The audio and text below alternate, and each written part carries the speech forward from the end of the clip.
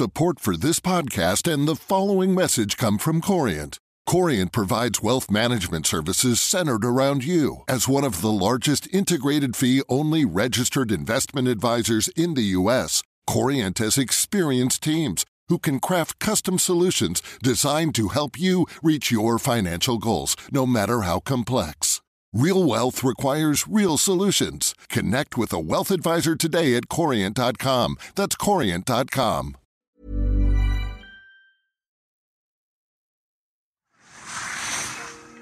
It's mountainous. We're adjacent to one of the prettiest wilderness areas in the country, the Snowmass Maroon Bells Wilderness. Auden Schendler has some pretty amazing views from his office. But then Colorado is home to spectacular natural scenery and some of the world's best skiing.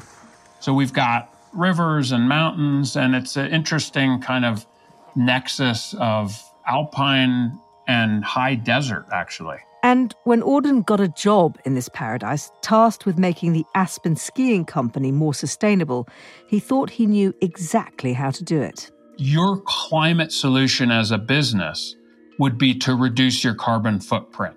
It would be profitable, and if you did that, others would follow because it's just good business, and we would be able to solve a piece of the climate problem that way.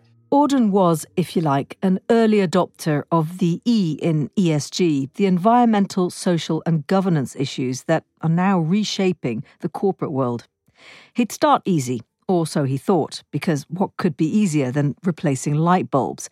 Specifically, the light bulbs at Aspen Skiing's 5-star hotel, the Little Nell. These are extremely luxurious places. So you have chandeliers and you have 15 light bulbs in a room, and they're beautiful, they're incandescent, and they're using a ton of energy. So my thesis was, hey, this is this great opportunity to rapidly save money, come in, be a hero, and show everyone that this is a business move. It's not just a hippie sustainability move. Auden sat down with Little Nell's hotel manager. The new bulbs wouldn't just save energy, he explained. They'd also be cheaper to run. There'd be a big return on investment. And he said, Auden, this isn't a Motel 6. This is a 5-star hotel. My guests don't want compact fluorescent curly Q light bulbs in their room with bright white light that makes them feel like they're in an operating room or a janitor's closet. We're not going to do it.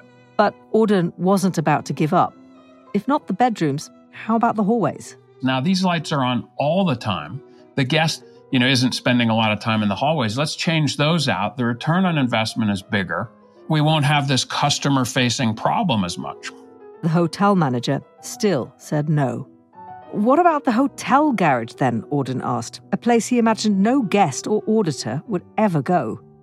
And the hotel manager said, how much is it going to cost?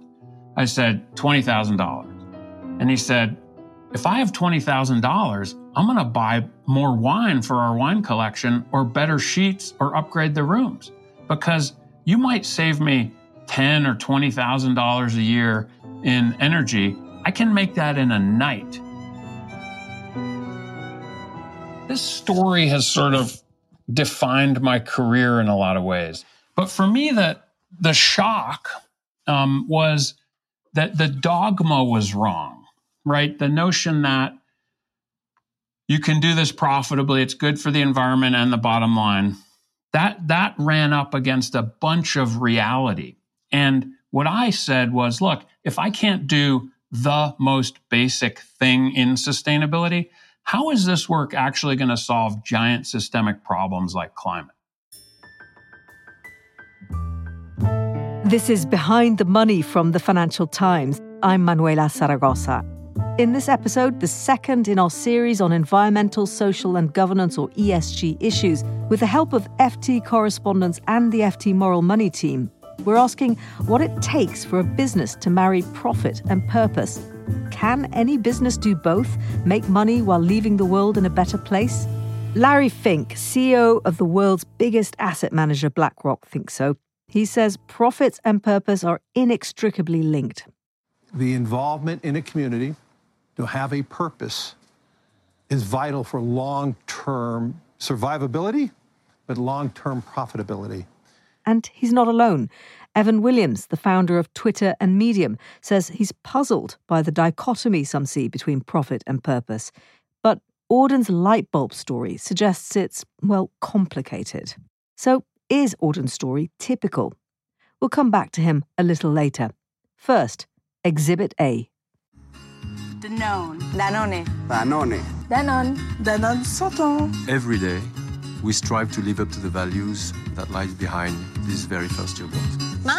Danone, the French company that at one point claimed to have killed off this idea that the only purpose of business was to make money. Danone is this emblematic company in France where their products are kind of all over every grocery shelf in the supermarket here.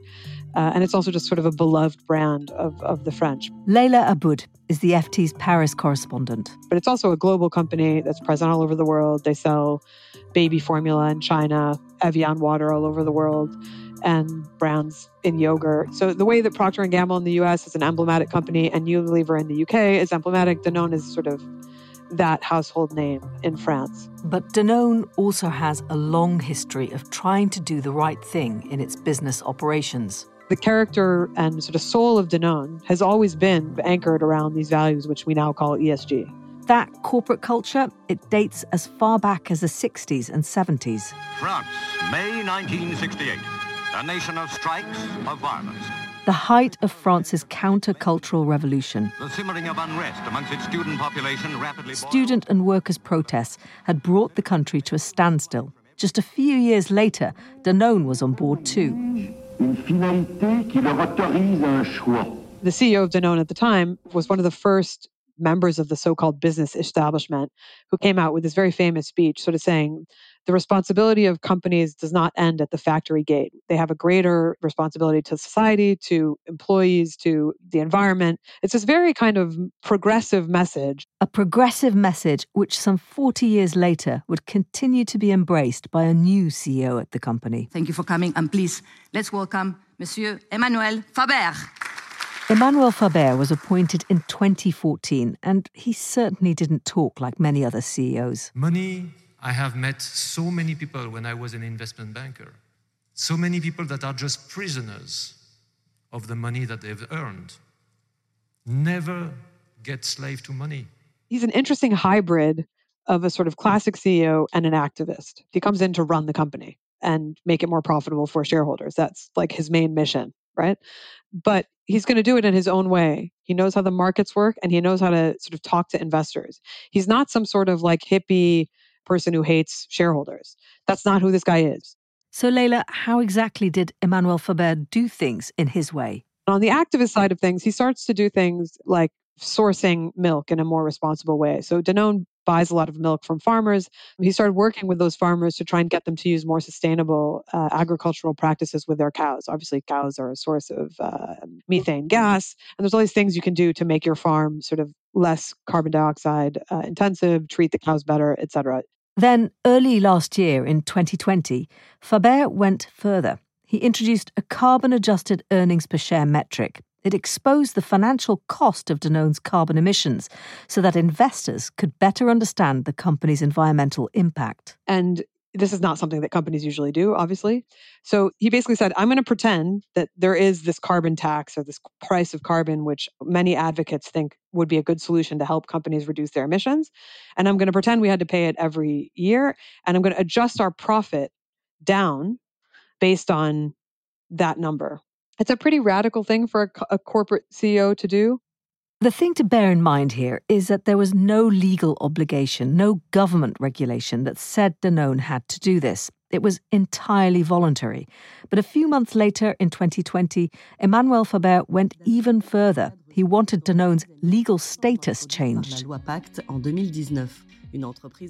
Danone, no longer just any company, but an entreprise à mission, a purpose-driven company. It was a new legal corporate framework in France, and Danone's purpose would be, in its words, to bring health through food. Notre raison d'être, établie depuis 2005, est d'apporter la santé par l'alimentation au plus grand nombre.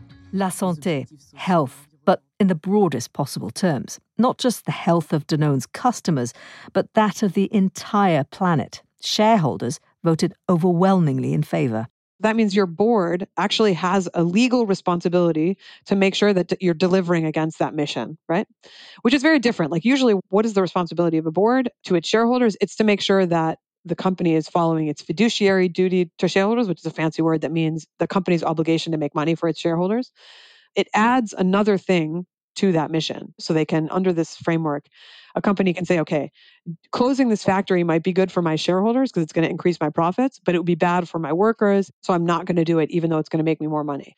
It's that kind of reflection. It's a way for companies to kind of think more broadly than just about making money. And it's a way to make that actually have legal power. It was a triumphant moment for Emmanuel Faber. You have toppled the statue of Milton Friedman here today, he told Danone's shareholders, referring to the renowned American economist and spiritual mentor of many an entrepreneur. In 1970, Friedman had written a famous essay arguing that the social responsibility of business was to increase profits. Commentators speculated, was that way of thinking now dead? There were plenty who thought so. Only a year earlier, in 2019, Paul Polman, the former CEO of one of Danone's big competitors, Unilever, had launched a foundation called Imagine. It groups dozens of corporate executives with a mission to tackle climate change and global poverty.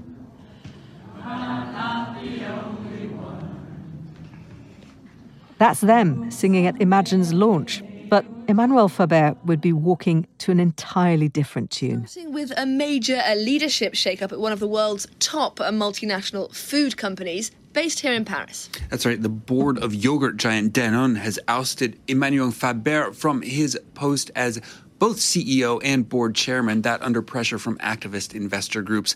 The day that Faber got fired, it was really interesting to look on Twitter because basically you could see all these people who were from the environmental world, activists, labor activists even, were mourning on Twitter kind of the loss of this CEO who they felt was really one of their main advocates for their movement in business. Once the dust had settled, it turned out the story was more complicated.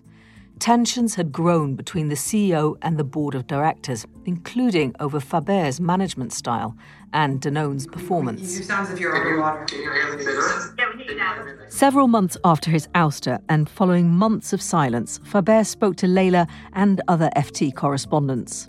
In France, I don't know how you translate that, Leila, but there's this saying that says, quand tu veux tuer ton chien, tu dis qu'il a la rage. When you want to kill your dog, you say he has rabies. Yeah, that's exactly that. So that's exactly that. It's not very typical for a CEO to come out, or former CEO at the time, to give that kind of interview on the gory details of what happened in the boardroom. It's pretty rare. But I think it's telling that he wanted to put a stake in the ground and say, hey, my activism is not why I got pushed out. At the time, the press was full of headlines portraying Faber's departure as a warning to other CEOs who seemed to prioritize purpose over profit. For me, the thing I find most interesting about the whole thing is that it's really how people see Faber's departure at Danone. It's like a real Rorschach test. Like people either saw it as, of course, he was fired because he was too green. That's so obvious. We don't even need to discuss it. And then other people really saw it as like, well, no, it's just because the business was doing badly and he didn't do his job as on the basics, right? I think the truth is probably somewhere in the middle. The fact is, profit-wise, Danone had been trailing its competitors, and then the COVID pandemic hit. And it's really only active in 3 businesses: bottled water, baby formula and specialized nutrition, and the dairy. The water falls off a cliff because when nobody leaves their houses, you don't buy bottles of water on the go. And that business just really, really takes a quite bad hit. So does the baby formula for a separate reason, which is just, fewer people having babies in Asia. Danone's share price was falling. Meanwhile, a group of shareholders who'd been unhappy with the company's performance and Faber's leadership for over a year now grew more vocal. Danone's board was increasingly under pressure. And this is never good for a CEO. Something had to give, and in this case, the board gave up Faber. But when Faber spoke to the FT team, he was above all adamant on one point. The entreprise à mission has never been, in this matter, the real fundamental topic. in English, the excuse, let's put it this way. ESG was the excuse that people found to play this game. Faber himself doesn't want to be put in that category of like martyr for ESG.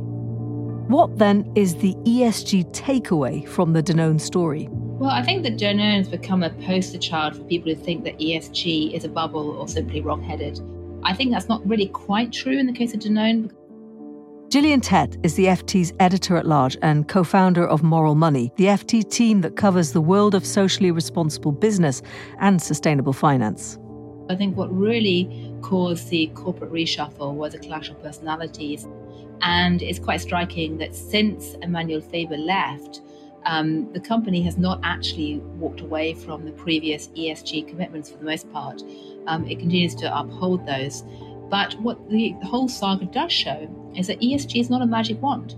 It doesn't suddenly make a CEO who's got big personality clashes or problems with his management style turn them into somehow a saint or a genius. The whole Danone story, did it have a chilling effect on ESG efforts at other companies?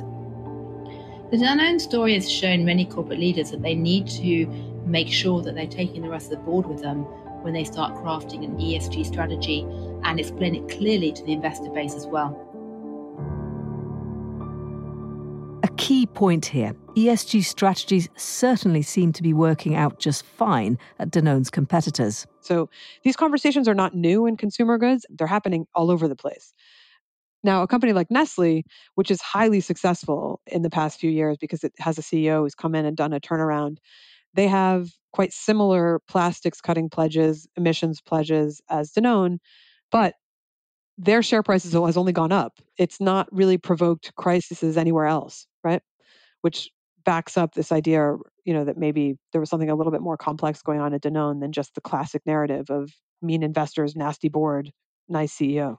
And yet, clearly, plenty of business leaders do struggle to navigate the tangle of nice and nasty, of responsibility to stakeholders and profit, if you like. Remember Auden Schendler, who we left trying to change a few light bulbs in a luxury ski hotel? He was having a nightmare, and he didn't even have to win over investors. Well, we're privately held, so we don't have to face those issues. But I will say that our ownership cares about climate. The hotel manager was never going to make the switch voluntarily. I had to do it by essentially going to the CEO and saying, you hired me to do sustainability, right? But I can't even do the most basic thing here. I need some help. And so we forced the project through, which was not a popular thing. It didn't make me a hero to the hotel manager. His takeaway? It's that doing ESG stuff and making money is way more complicated than it might seem from CEOs giving neat sound bites. When you use voice, when you stand up on the need for climate action, it's controversial. You get hate mail. You get trolled on social media. These days, Auden has added to his workload. He's still overseeing sustainability at Aspen Skiing, but he's also a climate activist whose musings on the subject have appeared in numerous magazines and newspapers. And he's since also come to another, more depressing conclusion. Most recently, last year, I was riding my bike. Often in our business, you can take a lunch break and go on a road bike ride up in the hills. And I was riding, and the idea of complicity came into my head. And I realized that corporate sustainability is conventionally practiced, which means greening your operations and taking blame for your carbon footprint, is complicit with a carbon economy created by the fossil fuel industry. So you're saying what really needs to change is not this kind of changing of light bulbs, that's all tinkering at the edges. Basically, what needs to happen is systemic change, which means it has to be political. Right. There's a problem that a lot of these high-profile and well-managed corporations, like big tech, they profess to care about climate change. They speak about it, but only in terms of their own operations. They don't speak politically. They don't call for climate policy. Changing light bulbs, reducing carbon footprint, carbon reporting, all those things. Yeah, those are great. Now would you like to talk about how to address climate change? Because those things don't do it. Auden points to the fact that decades of corporate sustainability haven't moved the needle on global carbon emissions, and we're running out of time to make a difference. But in the meantime, corporate executives still have to have an ESG story to tell. Consumers of the products they make and investors demand it. Back to the FT's Leila Aboud in Paris. Maybe in 10 years' time, when we have more tools like climate-adjusted EPS, or there's more regulation, maybe there's going to be regulation about forcing companies to cut their carbon emissions. We don't have any of that now. We're in a transition period where people are talking about ESG all the time and companies are trying to do stuff, but collectively, shareholders still expect them to just sort of also do their day job, which is to make money and have the share price go up. We're in this transition period. CEOs have to do both. You're going to have to walk and chew gum at the same time if you're a CEO. In the next episode, the corporate board that tried to push back on that. How a small group of activist investors staged what some called the equivalent of a coup d'etat at an oil and gas behemoth. Nobody had heard of this small engine number one hedge fund. And it was ExxonMobil, which is just this huge, powerful, storied American corporate giant. But what exactly did it change? I agree that Exxon is still pumping oil and gas. We never, in any of our communications, said we expected overnight change. But if you look at the long-term trajectory of the energy transition, decisions do matter. You can read more from Leila Aboud and more about ESG investing from Gillian Tett and the rest of the Moral Money team at ft.com. And I've included some links in the show notes. And as a listener to FT Podcasts, why not sign up for a 30-day free subscription to the FT's premium Moral Money newsletter? It includes complimentary access to ft.com for the same period. Head to ft.com/InsideESG to sign up. Behind the Money is produced by Oluwakemi Aladisui, with additional support from Josh Gabert-Doyon and Alice Fordham. Our sound engineer is Breen Turner. We had editorial direction from Renee Kaplan, and our head of audio is Cheryl Brumley. I'm Manuela Zaragoza. Join me next time.